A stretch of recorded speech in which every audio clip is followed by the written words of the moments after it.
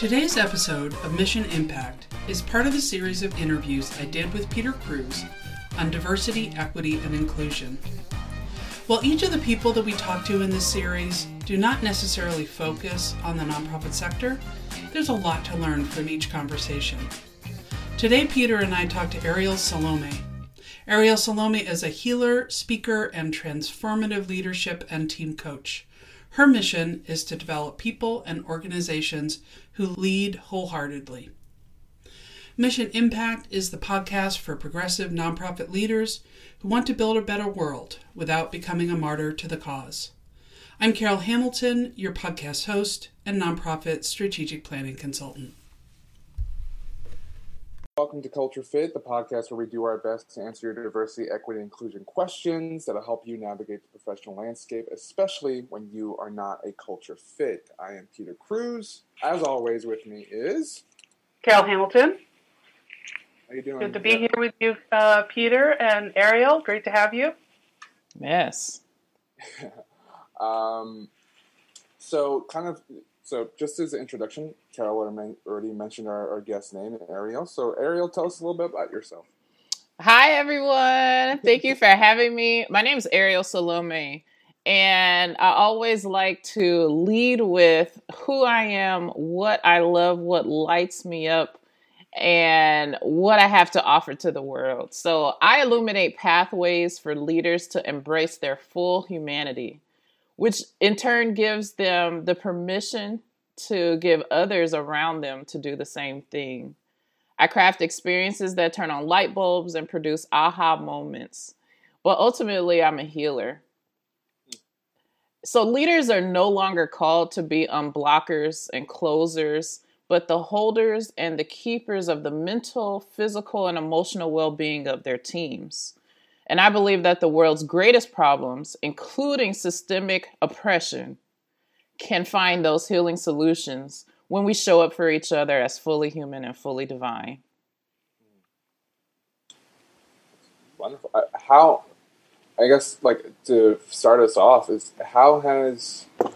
sounds like it's going to be a very lengthy answer and response, but how has 2020 impacted your work? Well, 2020 has actually been good for me, actually. So, yeah. Anytime I interact with my team, anyone that I have contact with is, as you can tell from my introduction, fully human and fully divine.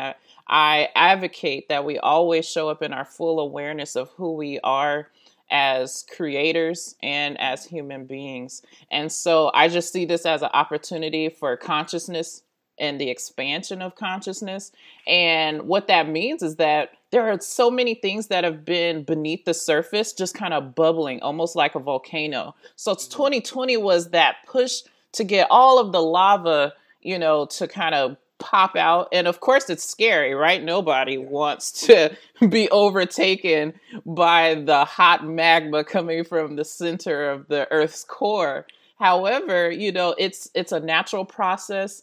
It's a cleansing process.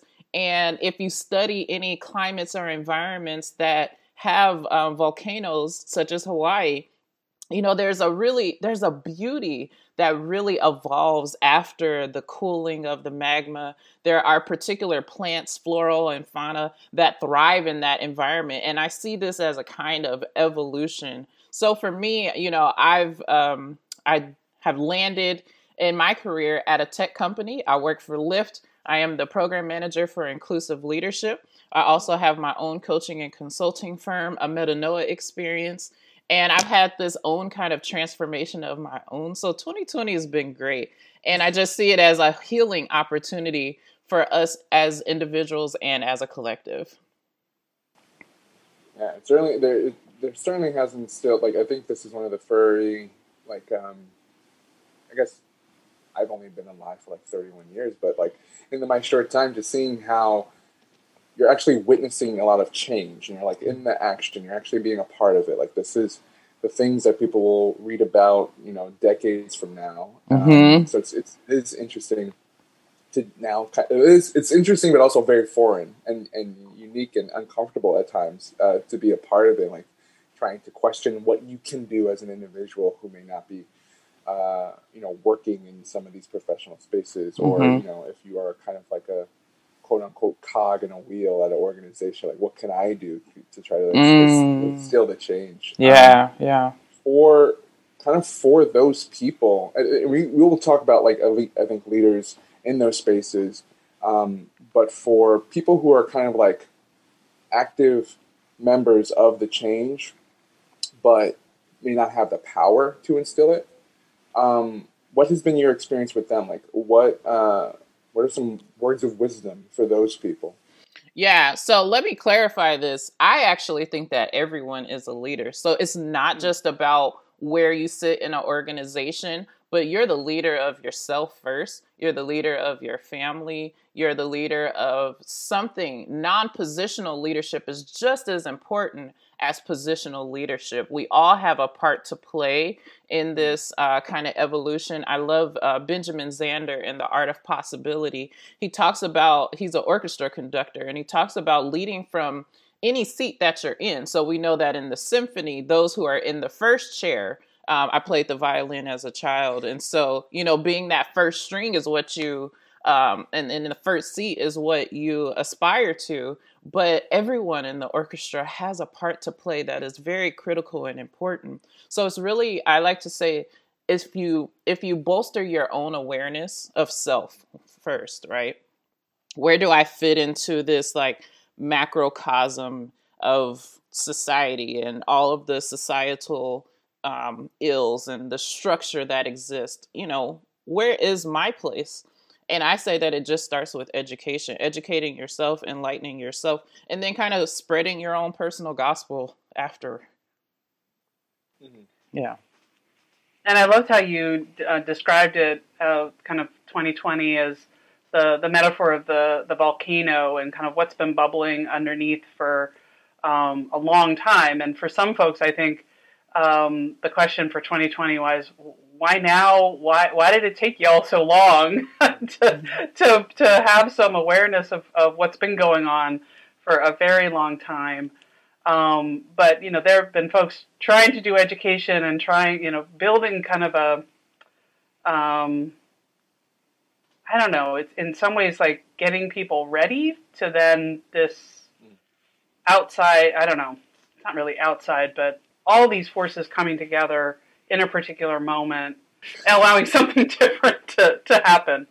But that it's been building for a long time. Yeah. There's a concept called the law of diffusion of innovation. And I believe Daniel Pink's book, The Tipping Point, or is that Malcolm Gladwell? I'm not sure. It's one of them. But the whole point is there's a scale by which you have early adopters, and then you have the great majority. And I think we've just reached that majority. And so we've seen the tipping point, and now the rest is kind of like waiting for people's old ways to kind of die out, and with the oncoming generations to really carry these messages forward.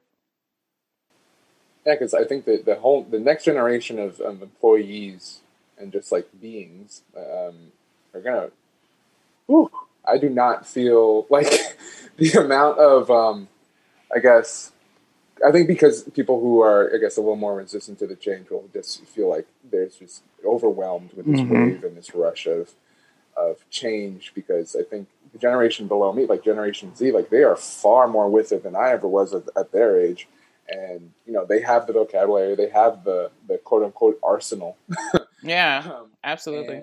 And I think with millennials and Gen X, like as they're, I guess, we're moving up in these organizations as well. So, and if we're trying to, I guess, be more receptive to feedback, I think that's always something that I faced when I was an employee talking to someone like much more my senior. Is just that open door, that flexibility, that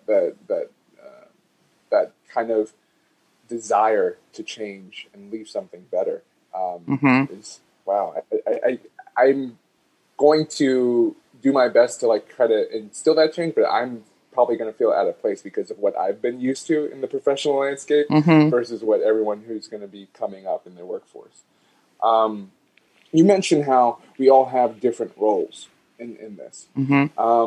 For people in regards to diversity, equity, inclusion, who may be part of the majority, and I think allyship and co-conspiratorship are terms that have been thrown out there. How can they act on their desire to be one of those people, but not knowing where to start? Yeah. I like to say that it begins with cultivating courage. There's this level of like 0 F's that you have to give, you know. And I like to consider myself to be a status quo disruptor. And I think if we take on that persona, if you will, to be a status quo disruptor and just be like, you know what, this isn't right. And it comes down to meetings. When you hear, interrupting emails, I've done that at previous employers. I've been CC'd on emails and I've interrupted language that wasn't inclusive. I've been in meetings and I'm like, hey, I haven't heard from so-and-so. Let's make sure everyone has a voice. When I do leadership trainings for Lyft, and we do a word cloud in the beginning of our inclusive leaders training, is who's in the room and who's not in the room. So yes, of course, I'm going to keep referencing leadership because my personal philosophy is everyone is a leader and I do leadership development. However, just for the everyday individual contributor who's not a people manager, just that, like I said, taking on that persona of like, if I see something, I'm going to say something. And it's safer to do so now than it ever has been before. What you were saying about kind of stepping into courage and building those, muscles for courage? Because I think one of the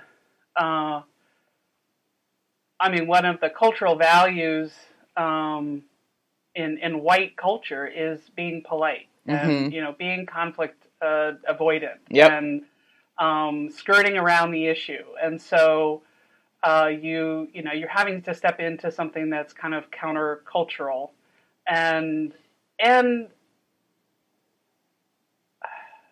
but I think it is in those small moments, right? I mean, there's so many culture. We talk about culture as kind of this big thing, but it's really made up in all of those small moments. Absolutely. Interactions between people. How are you showing up? And so it goes back to that, each person can be a leader if they're thinking about how they're showing up. And it may not be calling people out. It may be asking that disruptive question that interrupts the kind of just status quo, normal, how we might go about things. Yeah, absolutely. And we've witnessed that this week as a country, as a global community, when Meghan and Prince Harry came forth to share their story. It took a lot of courage, and it also showed like this is real. And everywhere. Yes, and everywhere, right? We have this culture of silence because that's just the way it's been. I mean, if that wasn't one of the top themes of Meghan's experience, was this is how it is. Everybody's gone through it, and it's like, well, does it really have to be that way?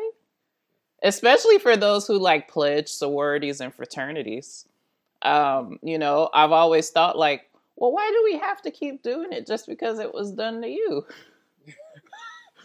Can we be hazing in sororities and fraternities, hazing in professions? Exactly, yeah. Well, I had to do that when I was XYZ entry level person, so you got to do it too. Yeah, hazing and necessary. Yeah, I just came from 5 years and working in academia in higher education. The process of obtaining a PhD and becoming a tenured faculty member is just as fraught with hazing as any other experience. So with all of these, right, that's a theme that we're seeing. So why? Can we just ask ourselves why? And is there room for something else? And with this history of modesty within kind of white supremacy culture, what are some, I guess, I guess maybe I'm asking for like a free lesson here, a pro bono lesson, but like for younger people of color who had to assimilate into these like institutions, how like what are some recommendations for them to like kind of shake it off and have, I guess, the courage and build that stuff when they've kind of been beaten down so very often. Yeah, I would say the one tip I would say is find community and find your safe space. I have been fortunate to land in a place at Lyft that values people being their authentic selves and being able to bring their full selves. Encouraging, if you're in a position of leadership or an influencer in any culture, can you create a space where it's safe for everyone to be themselves, to disagree on something and to move forward. I also would suggest, so imposter syndrome. I just came out of a lovely with Dr. Chayla White Ramsey she taught imposter syndrome for the Forum. Great group and network of women who are teaching career development. And it's imposter syndrome is a really high psychological experience for people of color. And then we also, in Whistling Vivaldi, the author talks about what it means to have stereotype threat. They kind of all fit in this same category of what it means when this perception of who you are because you're a member of this group that's underrepresented or that's melanated or that's queer, that, this is somehow going to impact how you're able to show up. But how can you challenge even those internal narratives that because you don't quote unquote fit in? One way that I did this for myself personally, because I am a spiritual mystic, and so I infuse that in everything that I do. So it's really hard to give an answer that does not have some type of spiritual undertone. So I'm really big with affirmations. And one thing in my 20s, when I was having a difficult time of finding my place in my work style and how to lead and how to build teams, I said, I bring value wherever I go. And I just kept saying that to myself because I was receiving these messages like, you're not valuable, you're creating problems, there's chaos around you. And I was just like, you know what, that's not true. I'm not going to receive that narrative. I'm going to receive this narrative. I am going to create a narrative that I create value wherever I go. Another message that's pervasive, I don't know how this shows up in other ethnic groups, but from those particularly who are descendants of the enslaved Africans who were brought to America, is this notion of you have to work 10 times harder to get half of what, the predominant group has. I challenged that narrative. I was like, that's not true. If I show up and do my best, I'm going to be rewarded. Now, a lot of people would be like, oh, you can't say that. You're disregarding the experiences. Yes, they are very real experiences. But in our process of acknowledging that we are also divine beings and we have the power to create and shape our world through our thoughts, actions, and our beliefs, if I continue to tell myself, I don't have to have this pressure of doing 10 times the work of someone else to get half the recognition. I'm just going to be the best at being me, and people are going to see it. Period. And that's how I live life. Yeah, I mean, I remember, like, because I'm still, I guess, relatively new and relatively young in just, like, the workspace, because I'm probably going to work for another 50 years. But I think words of affirmation are a big thing that I think we all struggle with, especially, like, when you are part of a minority. Mm-hmm.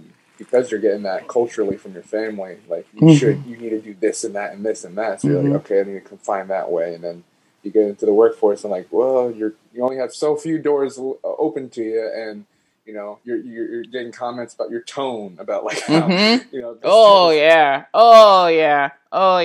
I had a conversation with someone and about tone. I was like, I am an African indigenous woman.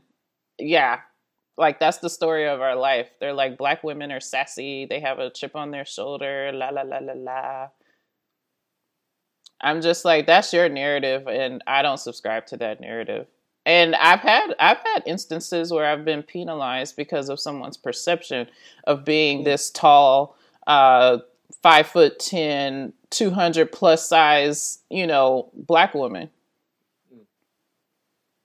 And I'm just like, this is just not the place for me.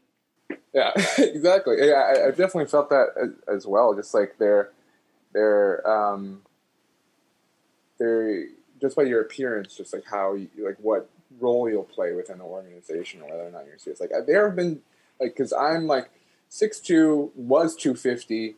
And like a Puerto Rican man, so in the summer I get darker. So it's like people just like think I'm a very intimidating presence, or maybe I'm authoritative, or maybe like people don't even want to ask me questions or do anything that might slight me. But then it's like my whole professional career has been to dismantle that. Exactly. And that's a burden that we have to live with. It's like no, like all judgments that you may have are just like no, that's not true. Mm-hmm. I wanted to follow up, Ari, on one thing you mentioned. You mentioned stereotype threat, and I'm wondering if you can talk a little bit more about what that is and how that shows up. Yeah, so stereotype threat is a concept that was developed and illuminated in the book Whistling Vivaldi. And the author studied what occurs for underrepresented groups. I believe he was, I believe the author was studying African Americans. I'm not 100% sure.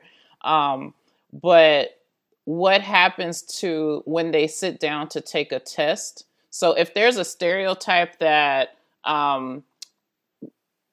let's use the model minority myth. So Asian Americans it's said like, oh, they're good at math. So if someone keeps telling you you're good at math, your brain will actually trick you into believing like, hey, I'm good at math. So the converse of that, and let's clarify, we know that is a myth and that is not for everyone, but the way that our brains work psychologically, we tend to internalize those messages that have been fed to us from the time that we pop out of our mother's womb, and we enter into the world. These messages are subconsciously fed to us.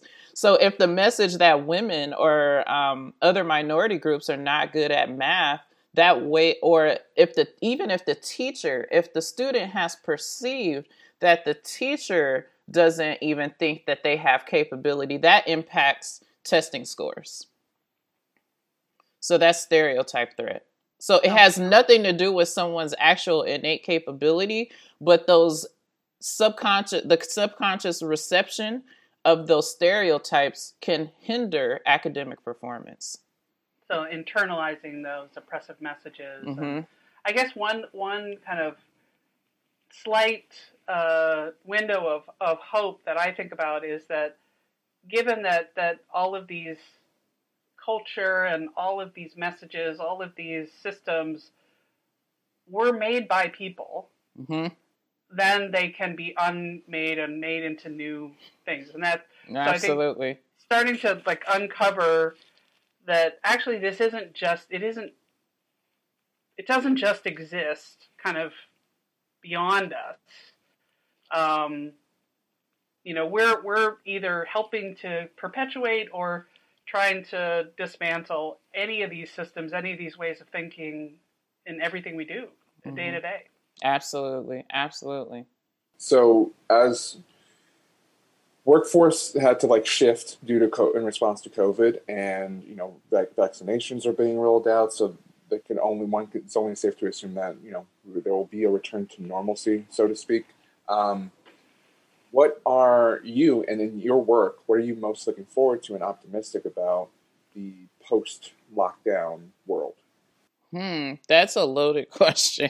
That's a lot. But I actually want to add something to a question you said earlier. When you talked about what can people who are allies and co-conspirators do. Another step, so here we go. Another step that allies can take is to normalize calling out social identity. Because what Carol has illuminated earlier around what are the culture of whiteness, and what are some of these kind of old ways that have been passed down from generation to generation, is this silence or the hushing, because as Carol said, it's being polite. It's not polite to talk about race. It's not polite to talk about, identity. So if we just say, I am Irish American, my family has been in this country for XYZ numbers of generations, or my family comes from Russia, my family comes from Italy, right? And to embrace that within yourself, to call out like, okay, there's this thing called whiteness and I am a part of it, because I don't call white people. Just philosophically, fundamentally, I like to tie people to a land and to a nation, because that's who we really are. Whiteness is a social construction, and it just so happens that people who do not have melanated skin get swept up into this construct of what it means to be white. But there are European Americans, there are people who have origins, just as there are people who have origins here in the Americas, the indigenous people, the tribes of those who are also nameless. So if we normalize I am XYZ, queer, black, differently abled, etc., I'm Muslim, I'm Jewish, I am, all of these things, because color blindness is at the root of it is erasure. You're just erasing people's identity to say like, oh, I don't see you because you're just a human. It's like, well, our brains are not set up to work like that. So normalize calling out and isolating social identity is one thing that you can find comfort with, and then celebrate the differences, because diversity is an excellent thing. Diversity is a beautiful thing. And studies show, scientific studies, mathematical studies show that when there are people from different groups who are together, you're going to find different solutions. Yeah. So it's like step one, normalize difference, and then go on. Right. Normalize. Well, and I think it's beyond that. It's because what I've observed is it's very easy for someone who is not white to name their identity first and foremost as whatever group they are part of that is not white. It is not typical for white people to say, I'm a European American first. Mm-hmm. They say, I don't know, something that you can't see. I'm someone who grew up this place, or I'm, a sister of a person with disability. I'm many things that I have to tell you about that I do not name the first thing that you can see, which is that I'm white. Absolutely. So I think that is what would be different if white people also, people of European descent in America, started saying that first as well. Absolutely. Because we tend to, that's the function of whiteness, is that you don't have to think about that you're white. So you start looking and searching for all these other things. Like when we do this activity, people are like, I'm a hiker, I'm a cook. I'm like, I'm a brunette. Yeah. Like, well, that's not really a social identity, but I get it. Cool. So yeah, you start searching for all these other identities because it's invisible. And privilege is invisible. That's what it's created to do. Absolutely. I think that's it. Yeah. What was your closing question? What am I looking forward to? If you're optimistic about anything, if there's something to look forward to, if not, then that's also fine. Well, one, what I'm looking forward to moving on from this point is the evolution and expansion of our consciousness as a collective. To go back to the volcano metaphor, or actually to use a metaphor of the purification of gold. Gold has to be heated so that all of the impurities can rise to the top and to be swept away. And so we're seeing, the what has been impure in our thinking, what's been impure in our culture, our ways of living, how we're treating one another based on socially constructed identifiers. Like, it doesn't matter. So I'm looking forward to the next generation, innovation. I'm a part of a conference that's coming up, and these conference, and I shouldn't even call it should be called like an unconference. But the organizers of this event, the innovation that's coming out of, we're not going to be virtual. We're going to be virtual, but we're not just going to sit in a Zoom meeting and listen to people talk all day. I mean, the innovation that's coming from these ladies, shout out to Facet, is absolutely amazing. I am so excited just to see what springs forth from the collective. You know, life is not going to be the same. So it is a beautiful and perfect time for innovation and evolution. If anyone who studies any astrologers are telling us in terms of where the heavens and the stars and the planets are aligned, we're in the same position as the world was when we came out of the Dark Ages and went into the Renaissance. Well, let's hope that this brings a renaissance. Yes, sure. Yes. That'd be the Roaring 20s again. Well, thank you so much, Ariel. It was a pleasure having you. Thank you for having me, yes. We hope to have you on sometime in the future. You know, I think things are ever changing, so hopefully there'll be another new perspective that you could, or a new thing that we could have. Absolutely. Yeah. All right. Well, thank you so much. Thank you.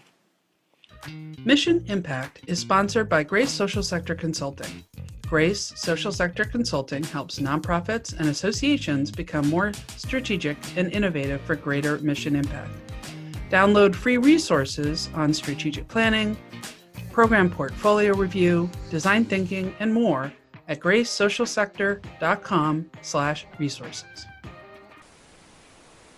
So again, thank you to Ariel. I think one of the things that I took away from that conversation was how, regardless of your position within an organization or company, you are a leader and you play an active role in instilling change.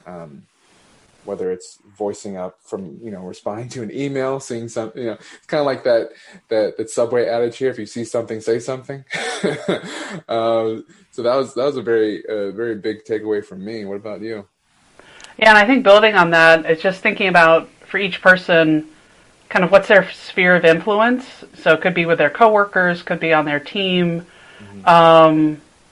And right, either you're kind of playing along with the system, or you're asking questions and helping people perhaps see things a little bit differently, questioning, the kind of commonly accepted norms that maybe mm-hmm. aren't even, that are so normalized that people don't even see them. So by asking some questions, you can help lift those things to the surface, from under the surface. Yeah, it's like if you're naturally inquisitive, then the current work landscape is keen for you. Like, it's just ideal for you. And it's hard too, though, because people get tired of people who ask too many questions. That's true, but that could just be like that's the old regime trying to instill its power. Just like, you ask too many questions, be quiet. That's right. Yeah. But yeah, for our audience and our listeners, if you have any questions that you'd like to send us for Carol and myself to answer, and our guests of the week, please feel free to send those to culturefitpod@gmail.com. And that's it. Have a good rest of your day. All right. Thank you so much. Thanks for listening. Bye. Thank you for listening to this episode.